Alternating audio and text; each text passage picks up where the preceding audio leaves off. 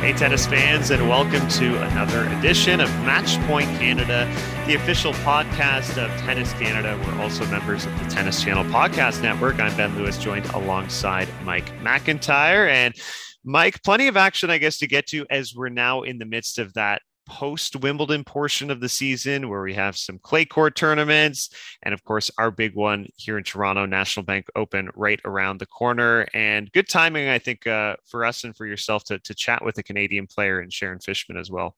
Yeah, great to have Sharon back on the pod. And, like you, I'm getting super excited for our home tournament, the big one in Canada. For us being based in Toronto, we're going to be covering primarily the women's event, the WTA tournament here. And for the first time in 3 years, for the first time since Bianca Andreescu won, it's going to be a fully operational, accessible for fans, accessible for media, and it's going to feel like back to normal. So that's really going to be great. I'm super stoked. And, we'll chat a little bit later about some of the fun things we have in store, but this is the big one for us. And as the official podcast of Tennis Canada, we're going to have pretty much unparalleled access to all the players behind the scenes and a lot of fun stuff that we've got planned. So I'm stoked. And as you mentioned, Sharon Fishman back with us this week. And Sharon, who kind of touches on both sides of professional tennis, both as a player and when she's not actively playing, she slides back into that role in the media as well. Yeah, it's great that unfortunately, while she hasn't been competing in 2022, for me, she's one of the best doubles players we've had over the past few years. Such a great resurgence after coming back from her injury, playing so great, especially last season. And Mikey, you kind of cover it all with your interview. So without further ado, here's your conversation with Canadian doubles player Sharon Fishman. Happy to welcome back now to the podcast, to Match Point Canada, one of our regular guests, returning guests over the years, friend of the podcast, professional tennis player for Canada and an accomplished broadcaster as well. Sharon Fishman, how you doing? Good. Thanks so much for having me. It feels real good to be back.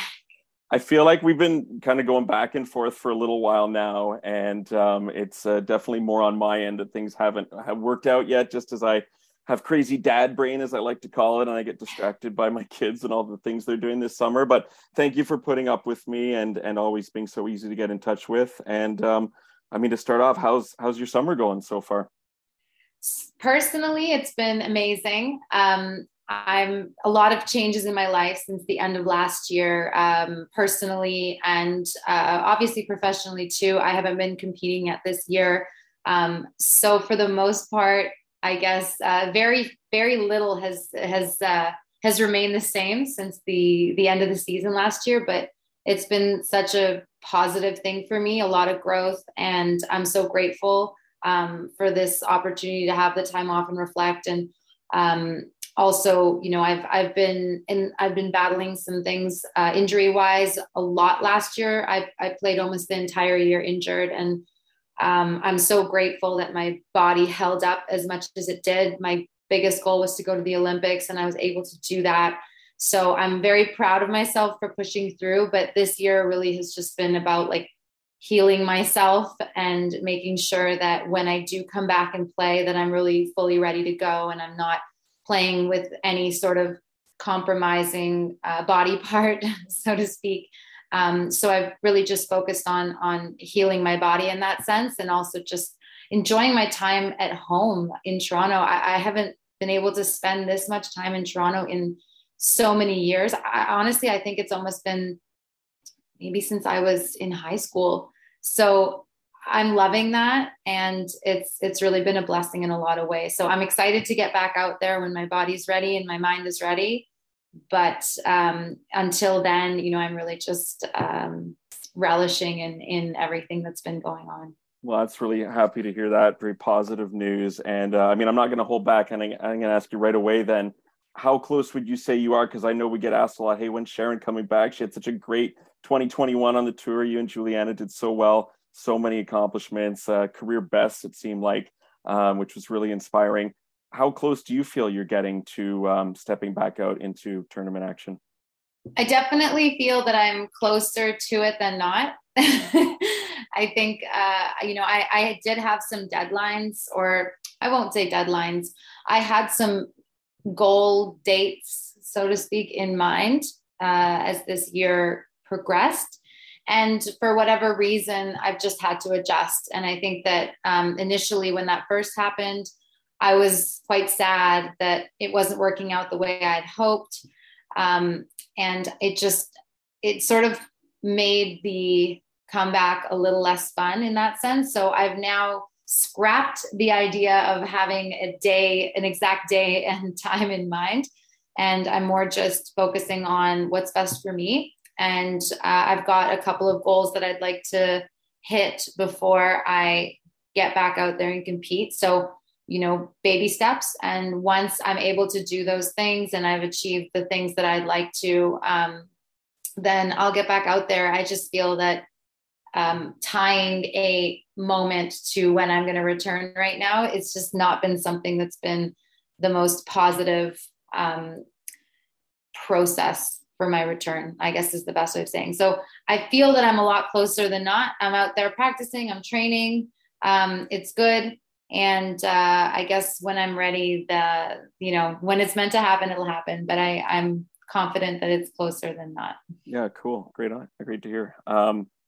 Does having the success you had a year ago maybe add to that pressure? I mean, I was looking through before I came on with you just to refresh my memory, but quarters at the Aussie Open, round of 16 at the French and Wimbledon, going to the Olympic Games, which I know was just, you look forward to that so much and competing there. And then winning in Rome, of course, which was such a highlight, no doubt, from last year. Does the fact that you were, hitting career high in rankings and things were going so positively with the results add any more pressure to wanting to feel like, oh, I have to be like 100%, whatever that is, before I, try to get back out there? That's a great question. No, I really, my journey back to tennis was in 2018. I quit initially in 2016. And when I came back, I had a very, hard, strict goal of going to the Olympics. And when I did that, all these incredible things happened along the way. Obviously, they say it's not about the end result, it's the process. And that's very true, I find. And when I did all those things, I realized, what I feel I'm capable of. And the beautiful part is that that's really exciting and it gives me a lot of confidence and hope. The other side of it too is I also could, there's also the flip side, and you can say, well, I could have achieved so much more had I known this, or if only this happened. And what I learned is that, the only pressure there really is what you put on yourself, and success and failure, that's just a perception and sort of a lens. And I think that in the end, what matters is that you're proud of yourself. And honestly, like all these things, these incredible things that happened, I'm so happy they did, but they also could have, we won most of our matches in Rome in third set tiebreakers. Like we could have also lost for sure. We were alternates. We should, you know what I mean? Right, we technically shouldn't have even gotten in. So, this pressure to achieve to me is like, honestly, it's so much is out of my control. Had I stayed healthy throughout the year and maybe taken a couple extra days off and not torn my shoulder at that exact moment, that would have changed my entire life. But things work out the way they're supposed to. I truly, truly believe that. I do think like what's meant for you will find you. If it's your destiny to do certain things, it's going to happen. You might take a longer route or a shorter one, depending on your attitude and your choices. But in a way, it's actually freeing. I just really feel, that pressure isn't there. What's most important for me actually is, coming back 100% healthy. When you say 100%, 100%, the way I interpret it is, the way most people ask me, and that's playing how I feel is my best ever and this and that.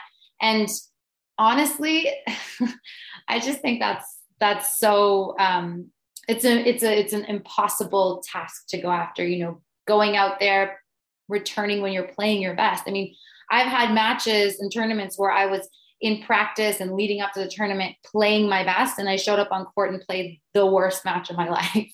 I've also been practicing and leading up to tournaments playing so bad, feeling like I was playing so bad, super not confident, and then did incredible. Rome is a great example for a lot of things, but I was not confident going into Rome. I was I felt like I had no feel, my strings were off, everything just was out of sorts. Yet by the end of the week, I was playing the best tennis I'd played in a long time. So I think trying to predict, your peak shape and peak time to come back in a sport like tennis is so difficult because it's an open skill sport. You have an opponent, you have factors like the wind and travel and the sun and all these different things. Like you can't control that.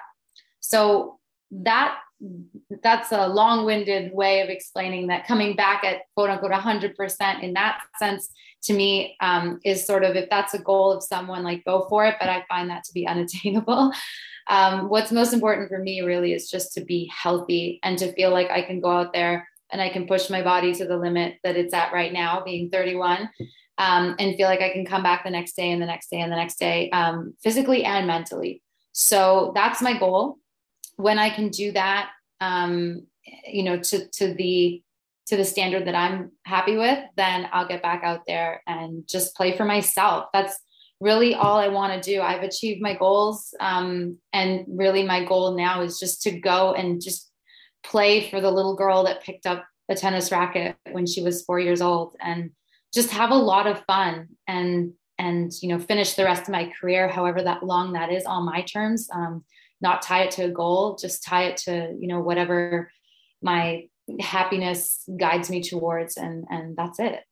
I love the mentality. I'm feeling so inspired just from hearing that answer myself here. I want to go out and do something big today. And I wonder if that's why we see some, more players having success in their 30s and having careers that stretch on longer and having career best results at that stage. I wonder if it's because of all you've learned and accumulated. Like, I'm sure that wasn't your outlook when you were 21, right? I know it wasn't my outlook when I was in my early 20s, when I was applying myself towards something that really meant a lot. And I put that pressure on myself.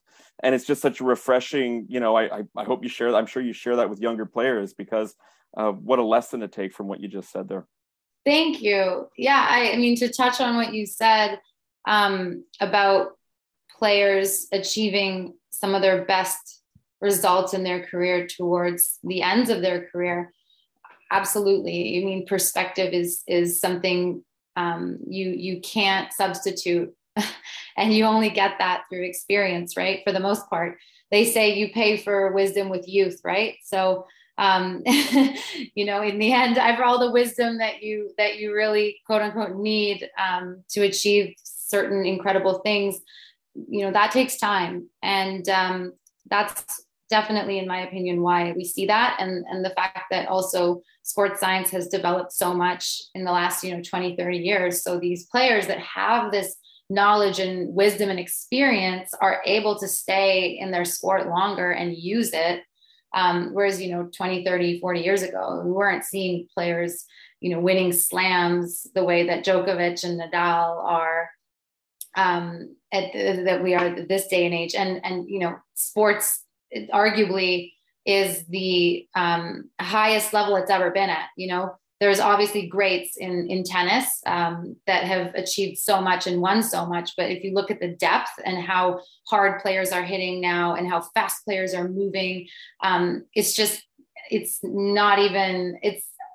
very hard to deny that what these older players are doing is sure incredible. So I think the fact that they have so many resources to help their bodies physically keep them in the sport is just everything. And then they're able to, apply all that wisdom and knowledge that they've accumulated through their career.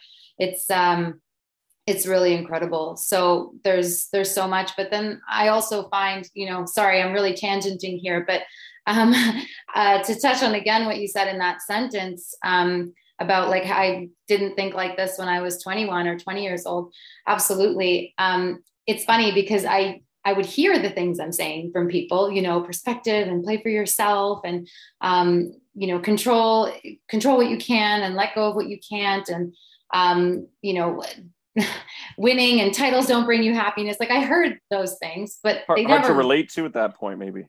Right. And they never resonated with me because I wasn't ready to hear them yet. I hope it's okay to say this, but I hadn't gotten kicked in the ass by life enough to really have that sink in and understand that. So now at this stage, with everything that I've personally been through, it all makes sense. now. It truly resonates and has sunk in. And I live by that personally. I truly, truly do. But I wasn't ready to really understand those things when I was 21. I wish I was, but I wasn't. And I needed to go through everything I did to totally understand that. So, whoever's listening to this, if you're a coach or you are a player and you're younger and you sort of hear all these things like mindfulness and whatnot, and it doesn't just, it doesn't sink in, or maybe your players aren't having it sink in quite yet. It's okay. People eventually get it when they're supposed to, but a surefire way to not get through to someone is forcing it. No one's ever learned by force, not well anyways. So, the time will come, but just keep planting those seeds and they'll grow into something when the time's right. I feel like all the 20-year-olds who are listening now or late teens are like, oh, with these two old folks, just get over it already. And not that you're old. I mean, I'm turning 36 for the 6th time this weekend. So amazing. Yes. I got a bit of a head start on you. Really nice. maybe I'll turn 37 this year. I don't know. I think I'm going to stay at 36. Hey, I want to ask you about your doubles partner, Juliana. I mean, Juju, as you've called her, and it's so clear the last few times we spoke, and how close you guys have been as friends and teammates on the court. Is it tricky in doubles when one player's ready to come back and the other one has, I don't want to say moved on, that's the wrong term, but has found someone in the interim, especially if they're having any success with that partner? How does that work in terms of hey, I'm ready to go again? Are we back on? Are we not? How do you guys play that? That's a good question. I'm also relatively new to playing only doubles. I played singles most of my career. So I think it's really situation dependent. With Juliana, she actually was planning to play with Gabby next year before I decided I wasn't going to play. So that was sort of a flip of the switch that happened at the last moment towards the end of the year. And so they're playing together. And to be honest with you, most of the teams that I've seen, there's a few over the years that stay together, but there's a lot of flip-flopping and change. So I think, again, it's situation dependent. So I don't know. I've kept in touch with her. We still keep in touch and everything. So who knows, really? I just think it's just important to try and be kind to everyone and be respectful, because things change real quick in sports. So you never know who you're going to end up playing with for a long time or a short time. And you just do your best to be gracious and kind and respectful. And that's sort of how I see it, really. Well, I have no doubt that when you are ready to come back, there'll be plenty of doubles players out there who will be texting you and reaching out to you to try and get you first if you are looking for someone at that point in time. What's been keeping you busy in the meantime? I think you did some coverage this year for, was it Billie Jean King Cup? You and Carol and Cameron, who also were a great doubles tandem off the court, although I think you guys hit in real life too sometimes. Will you be working for the upcoming National Bank Open in Toronto, doing some coverage? What's kind of going on that side of the tennis world? Yeah, so yes, Carol's great. I've been actually hitting with her on and off a lot this year whenever she's been in Toronto. A lot happened with me since the end of last year. A lot of changes in my personal life that just needed my full attention. So that was a big part of why I took some time off as well. Also, just like I said, a lot of rehab because I did a number to my shoulder last year. So it really just needed some serious TLC. I moved, which was so exciting. Still in Toronto, based out of Toronto, but that's been such a really fun change for me. I've loved it. So that's kept me really busy as well. And yeah, I've done some stuff with Sportsnet this year, and that's been amazing. I love sports broadcasting. It's really fun, and it makes it even more of an enjoyable experience because the people I get to work with, like Carolyn, are just so wonderful. And yes, I will be doing the coverage for the National Bank Open this year. I'll actually be hosting at the desk. Yes, with Danielle and Robert Bettauer. So that's going to be really fun. And Carolyn is actually going to be doing she's going to be in the booth with Tracy Austin this year. So a little bit of a different change, a little bit of a change up. Yeah. And it's going to be a lot of fun. I'm excited. So I'll be based out of Montreal for the tournament. And we're not going to get you here in Toronto. No, they're going to set up the studio where the men are. But you will see me on TV. I will be there. So definitely tune in, and it's going to be a real good time. Cool. And that sounds awesome that Tracy and Carolyn are going to be an all-female tandem in the booth as well for, I would imagine, probably a lot of the women's matches here in Toronto. We're so stoked. I mean, tennis fans I talk to, people at the local club here in Mimico where I live. My kids were excited to go back for family day and the free qualies weekend and all the stuff they have for the kids there too. Not to mention Ben and myself just having the podcast back at full effect throughout the 9 days of the tournament. And, last year it was back on, but it was reduced where fans could only be on the main show court, center court. And so this year it sounds like back to business, which is great. How important is it, from your perspective, both as a player and someone who's in the media as well, kind of covering both sides, to have this big tennis event in Montreal and Toronto back at, 100%? I mean, it's really everything for Canadian tennis. First off, even let's talk financially. There's a huge amount of revenue for Tennis Canada from those two events. And that money, a lot of that money goes into player development. And that's really the kind of roots of tennis here. We need that in order to keep producing the players that have been coming out of Canada in the last decade, really. So it's integral for the development of Canadian tennis. And then beyond that, it inspires so many people. I'd been going to the tournament since I was 4 or 5 years old.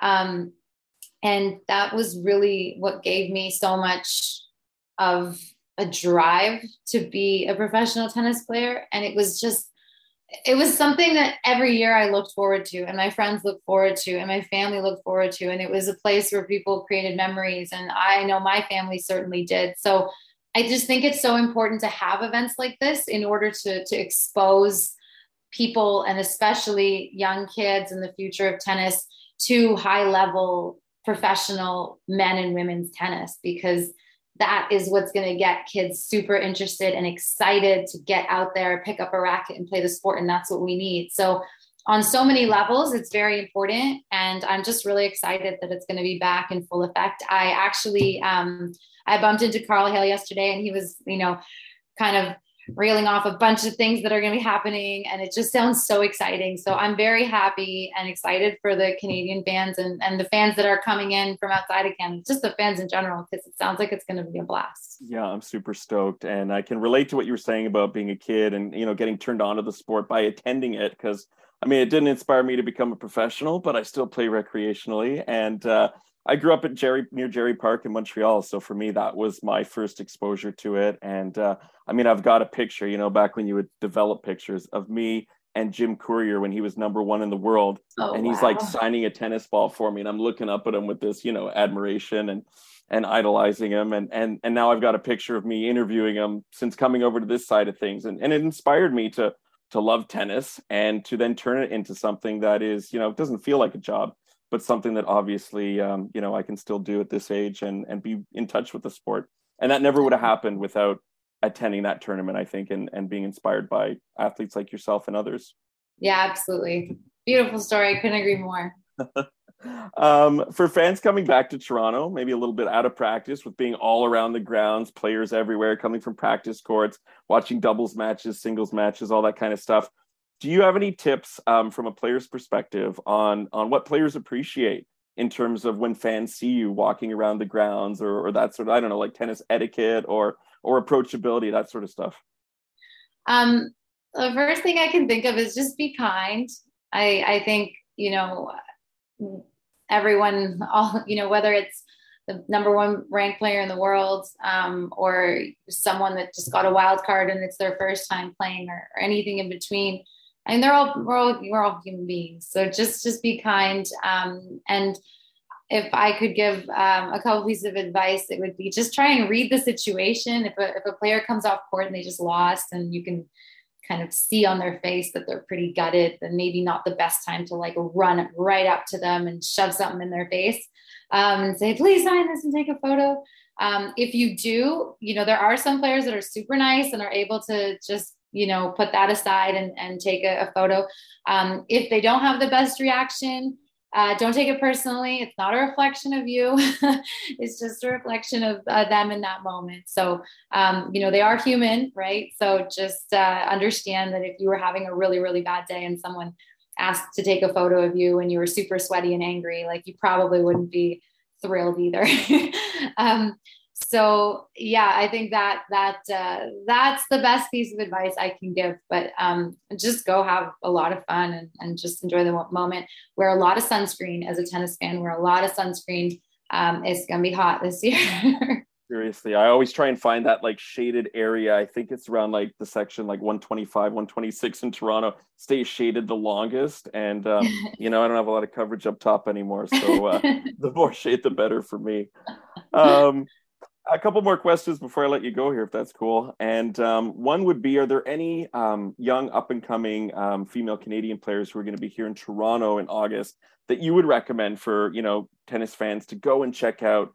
Sort of like I remember watching Bianca play qualies when she was 16 or 17 and look at what she's done. And obviously not every player is going to experience that kind of, explosion in their career, but it's always cool when you see a player and then they move on to bigger things, as many of you have done. Anyone on your radar, young Canadian wise, that might not be like a household name yet to check out? That's a great question. I'm going to start that with, I'm going to preface my answer with, I don't think the wild cards are announced yet. They're not. They're not. Okay. So in saying that, I'm just be fully aware that I could say a name of a player that may not be playing in it this year because I don't know the logistics yet. I don't know. It's always tricky, right? It's always tricky. Yeah, the politics for sure. Exactly. And when I say politics, what I mean is, it's very common for countries to trade wildcards with each other. So Tennis Canada has some wildcards to this event, which is really big. And, maybe France or Australia approached them and said, hey, we'll give you a wild card for next year's Grand Slam if you give us one, things like that happen. So if that's the case, that can affect the number of wild cards, which then affects the number of Canadians you'll see in the draw. So, but even even in qualifying, maybe even some ones that we've seen qualies. For sure. So just to give some context there, but I'm really excited for the future of Canadian tennis. On the women's side, there's some juniors that have been doing super well. So there's Kayla Cross, who I've known for a really long time. She actually works with my coach as well, Simon Bartram, out of the Toronto Lawn. So I've hit with her since she was a kid, and she's a really great person. Just a very gifted natural athlete. And, she's super fun to watch too. She has this tremendous toolbox of skills when she plays tennis. One of the only players I see, grinding from the baseline, and then she'll, just rush to the net, throw slices in, heavy top spins, angles. She's so comfortable taking the ball out of the air, and she's really an all-court player, and she's a lefty, which is really cool. So she's great. I know Vicky Mboko is doing super well. And she's another excellent athlete, great person too, such a cool girl. And I've known her since she was kind of coming up still. I think she's 9 or 10 years old when I first met her, and she's been doing so great on the junior circuit. So I'm really excited to see those two competing. Hopefully there's also, there's others, and I feel so bad if I'm missing out, because at the same time, like I'm not as in touch with what's happening on the junior side as I am on the pro side necessarily. But I know there's also Mia Kupris that's playing, and she's been doing well.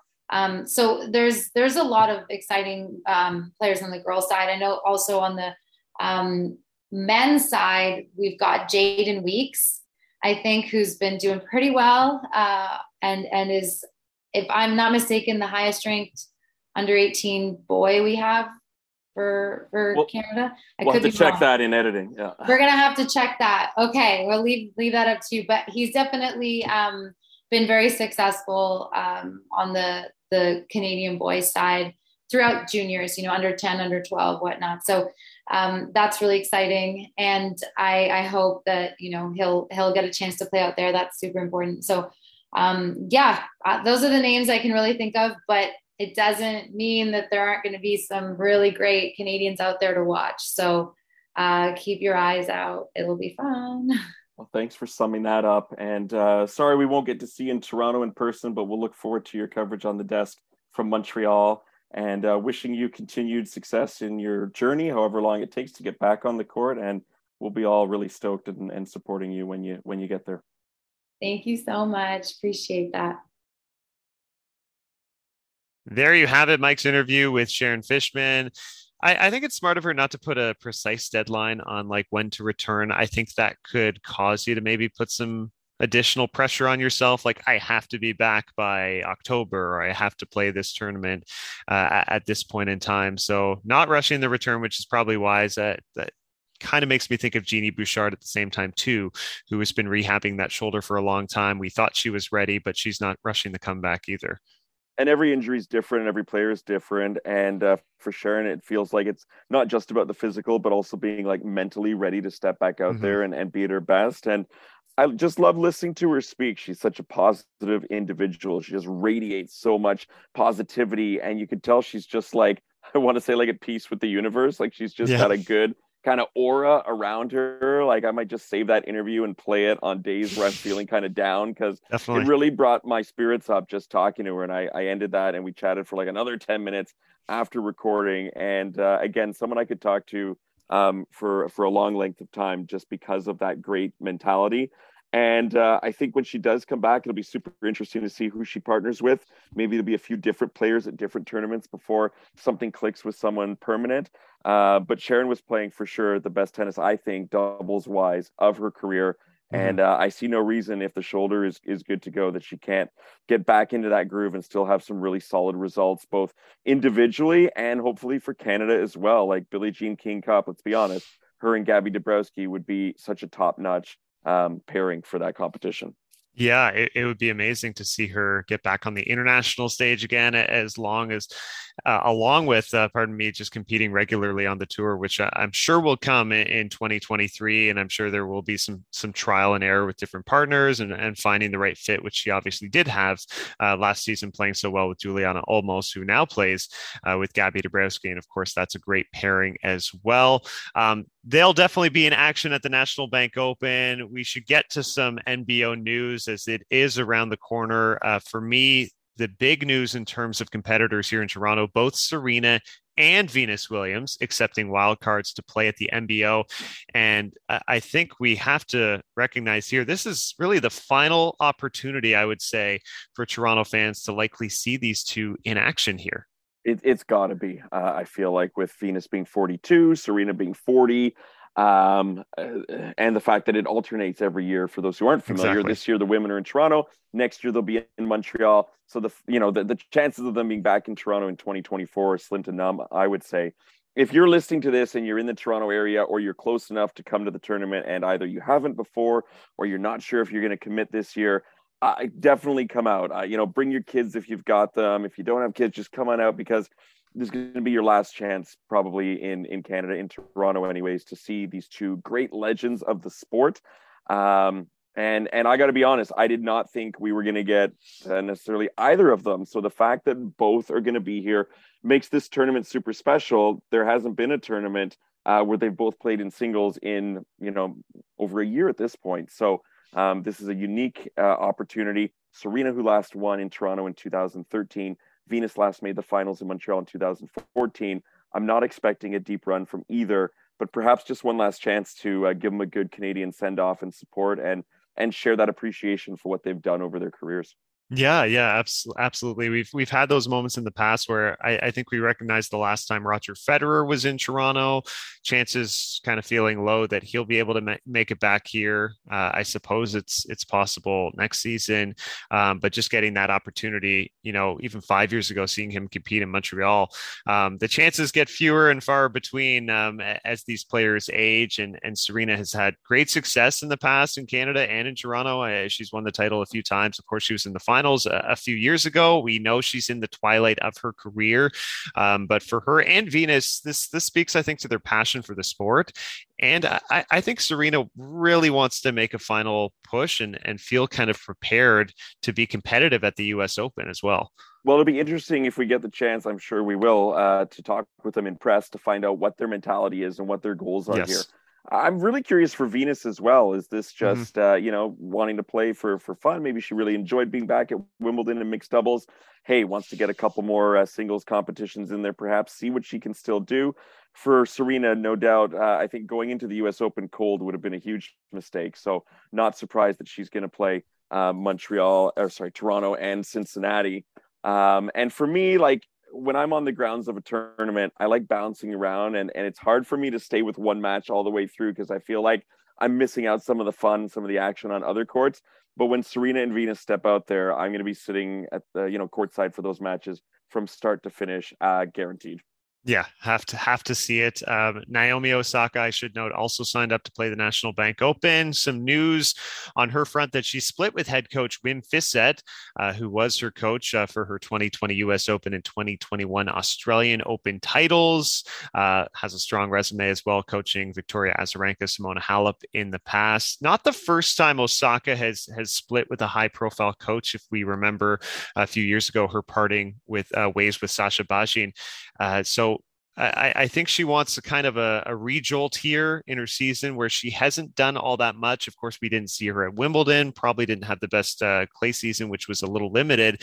These are sort of the courts where she plays her best tennis. So I'd love to see Osaka back, playing as strong as she can ahead of the U.S. Open as well. The last big tournament she had was the Miami Open. Right, she didn't even have clay. Pardon me, she didn't even play a clay season. She played. What did she play? She played Madrid, and she played Roland Garros going out. And she played the French, right? Second round and the first round. Amanda Anisimova took her out of the French. Amanda, who's been playing so good this year, that didn't really surprise me, to be honest, on clay. But Miami Open made the finals, losing to Swiatek. No reason she can't have a good run in Toronto. And, the U.S. Open is her last chance to get a slam this year. And Osaka is the only player who's won a slam every year since 2018. So this, is her last chance to potentially keep that streak going, which would be 5 consecutive years. And I think, obviously, it seems like that's probably not super likely. She's not going to be going in as the favorite unless she goes on a real tear in Toronto and Cincy. But I wouldn't put anything past her. And changing coaches and making decisions on her terms, also not surprising. Osaka has definitely shown an aptitude and a willingness to do what she feels is right in many aspects of her life. And I really admire that about her. Yeah, and she's actually playing an exhibition in San Jose as well this week. Just quickly to go into the memory banks, last time I saw Osaka in Toronto 3 years ago, she played, and one of those night matches, her first night match there against Iga Swiatek, tough straight sets win, which I watched. And I remember at the time thinking, wow, this Swiatek moves incredibly well. She could be a great player. Sure enough, world number one a few years later, as you fast forward. Just on the men's side, we'll have one of the big three, if he is healthy, come Montreal. Rafael Nadal expected to play. Novak Djokovic, ineligible to play. And I'm highly doubting that changes with his vaccination status. That I think he's going to miss this North American hard court swing with Montreal, Cincinnati, and the U.S. Open, because I really don't see anything changing. Yeah, and I don't think there's too much more to add there. I mean, it's not like Novak's going to go out and change his mind on this. This is his stance. No. He's been very clear about that. So, I'm tired of debating that one. He's made that choice. He's willing to, miss out on the opportunity to add to his Grand Slam count. And that would mean that his next opportunity would be potentially Australia next year if Australia changes and reverses their decision to ban him from the country over the, debacle that ensued at the start of this year. So we'll wait and see. One place we do know we're going to be seeing Novak Djokovic, and this was big news, is at the Laver Cup. To talk about that momentarily, where Team Europe is set to have all of the big four, not an expression we use that much anymore, but all of the big four, Djokovic, Nadal, Federer, and Andy Murray.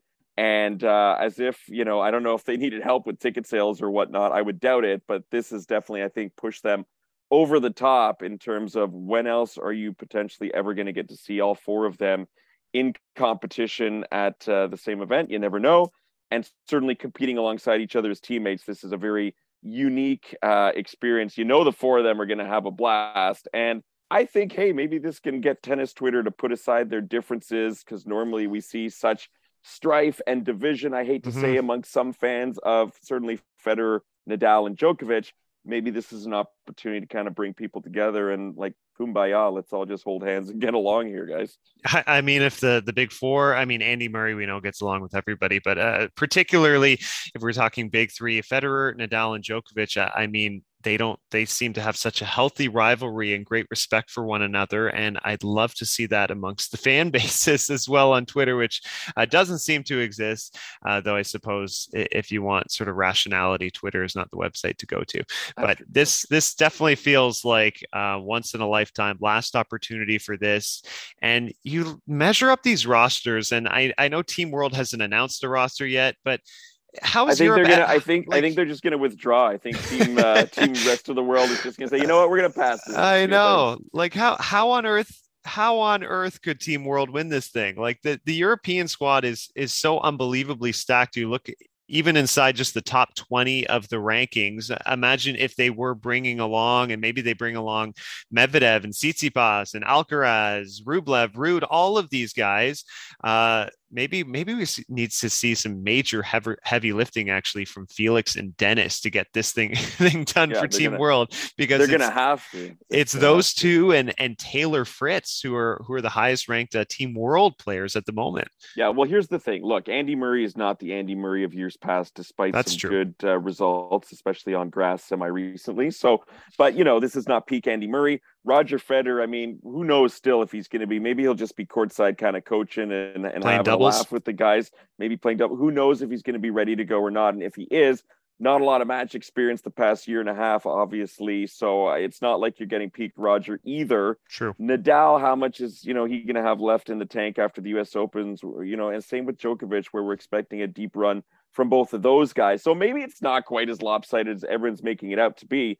It's just the star power, and the awe factor of looking across the net and seeing those four guys, holy smokes, especially for young guys like Felix and Dennis, who've grown up watching all four of these guys that they're, dominating best. So they'll have to sort of check that star power and, the awe factor, I guess. I'm wondering what we'll see in 2023 in Vancouver. Will we get how many of these big four will we get there? One other thing before we move off from Laver Cup is ticket prices. Holy smokes. The Saturday, Sunday are already sold out. I was looking at the website just before we got on air together here. The Friday, the only tickets that are left are going for, the cheapest ones left are 464 British pounds a pop. Wow. Yeah. Okay. So all right. Having those big four names, you can imagine what that's done to ticket prices, of course. Yeah, media credentials very much required for Vancouver 2023. That's right. Won't be paying those prices. Yeah, no kidding. Yeah, I'm ready to submit my request right away. You are listening to Matchpoint Canada, the official podcast of Tennis Canada. You can find us on Twitter at Matchpoint Can. We're on Instagram, Matchpoint Canada, also on YouTube and Facebook. A few tournaments to get to, biggest one being Hamburg, 500 on the ATP side, and WTA was 250. Carlos Alcaraz reaching the final, vying for his fifth title of the season. I really thought he was going to get it, but Lorenzo Musetti coming through for the 3-set victory, despite Alcaraz saving 5 championship points in the second set. Musetti, kind of a forgotten name, I think, to a degree, because he slumped badly in 2021, basically right after Roland Garros. He had that 2-sets-to-love lead against Novak Djokovic. People will remember round of 16.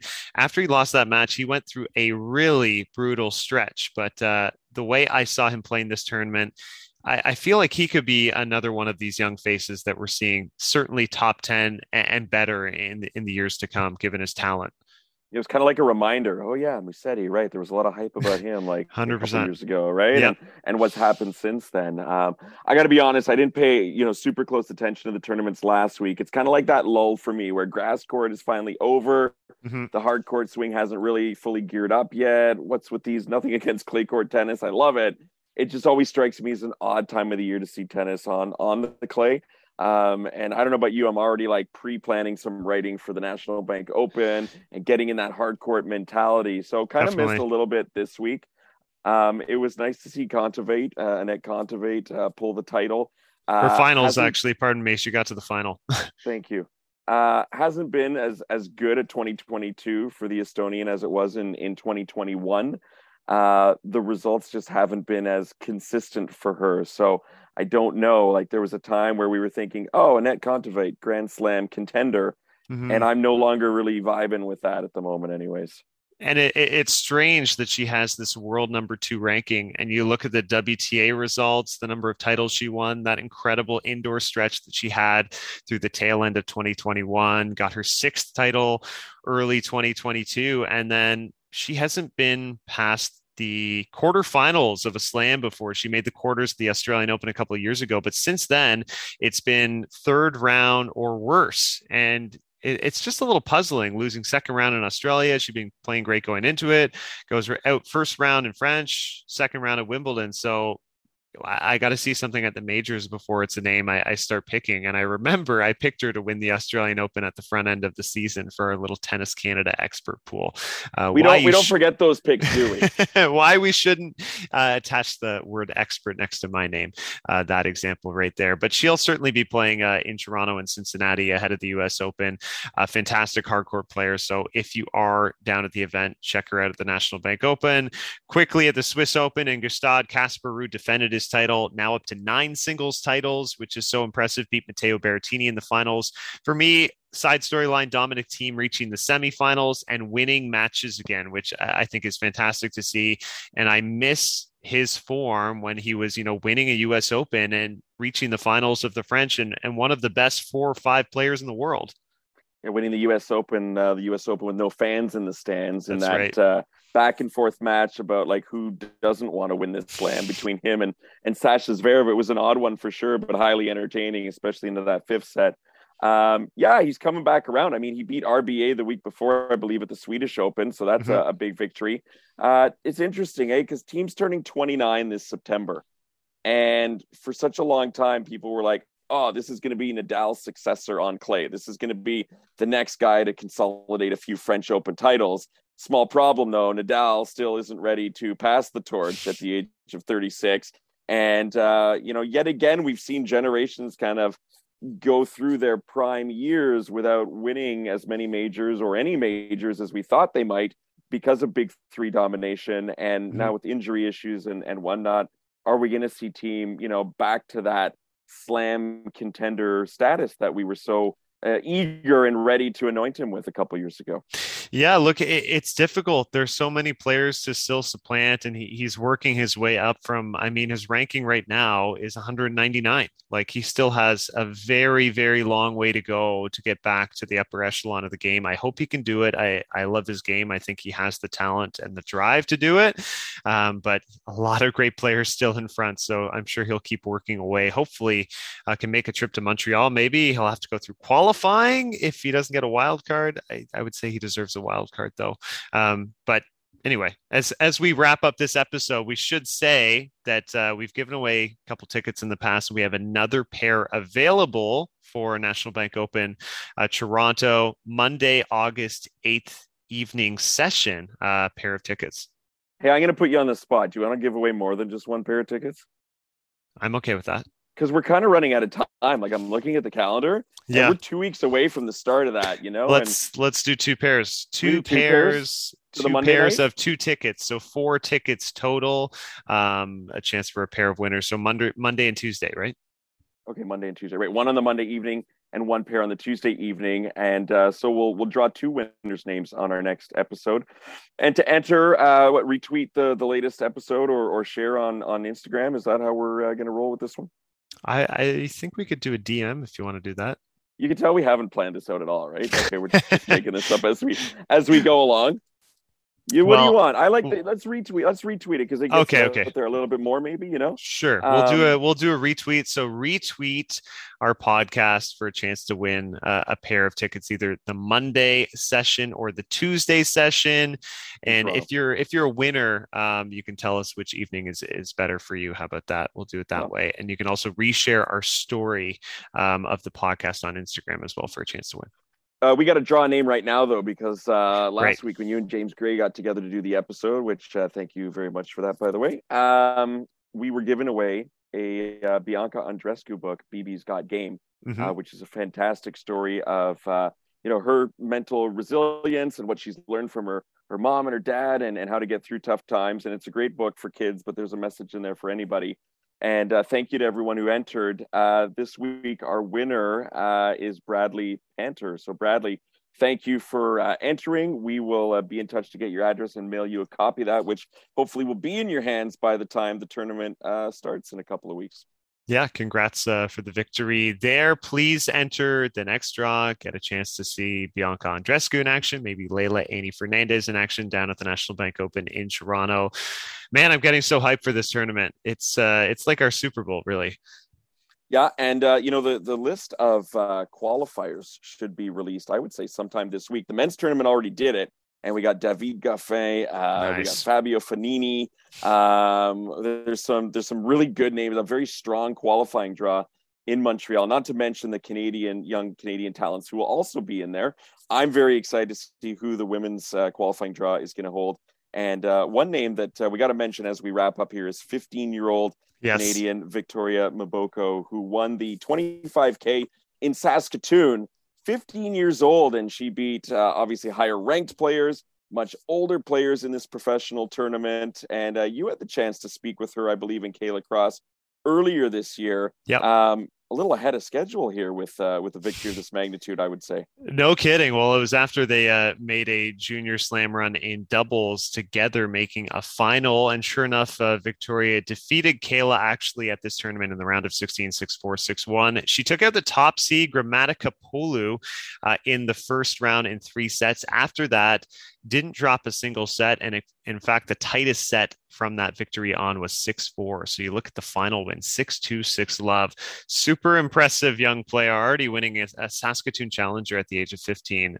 Just incredible. Another great talent in the pipeline. I feel like this victory, and I have no insider information, but I feel like this victory has to get her a qualifying wild card. I would think so. I would definitely think so. You play that well. Main draw might be a little soon for a 15-year-old, but yeah. But she I certainly think has earned a spot in qualifying for Toronto. And that's one of the beauties of the tournament too, as we finish off here, is just getting to see some of those young up-and-coming Canadian talents. I remember Bianca Andreescu as a 16-year-old qualifier. Yeah, so many other names, back in the day, men's and women's side. So you got to get out there and see some of these kids who are either competing down NCAA tennis, like a Carson Brandstein, or a Victoria Mboko, who's clearly on track for, a professional career at some point. And you can say, hey, I remember when I saw them way back when. Exactly. Well, we thank you guys for listening to Matchpoint Canada. Please retweet this podcast for a chance to win a pair of tickets to the National Bank Open. Thanks for listening, guys. We will talk to you next time.